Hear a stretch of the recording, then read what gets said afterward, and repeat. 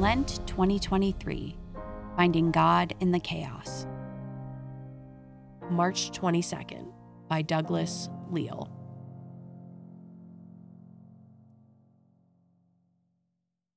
It was the final activity of the retreat weekend. We were each given a blank white tile and some markers, and asked to write or draw something that represented our experience of God. The tiles would be placed around the altar at the closing liturgy. As soon as I got my tile, I knew what I had to do. I was in a challenging place in my life. My career wasn't going where I had hoped, relationships weren't developing as I wanted, and my mom had recently passed away after a 2-year struggle with cancer. So on my tile, I wrote exactly how I felt about God at that moment.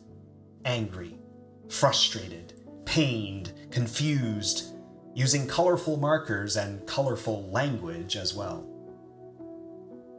Then I went outside, found a secluded spot, and threw the tile against the wall as hard as I could, where it shattered.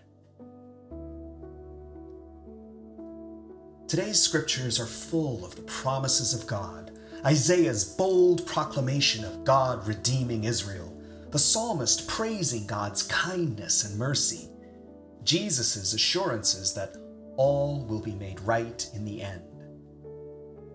But tucked away in all this optimism is one plaintive line from the people.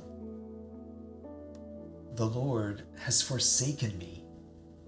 My Lord has forgotten me. If we're to find God in the chaos, first we need to acknowledge we are in chaos.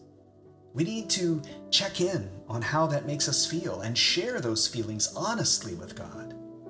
Yes, we trust in God and know that God is on the side of justice and those who work for justice. But right here, right now, it's chaos. And we feel forsaken. I think God appreciates our honesty, at least I hope so. In fact, it's God who quotes the complaint of the people, not to rebuke, but to affirm with a mother's love that it's okay to feel this way, and that even so, God will never abandon us in the chaos.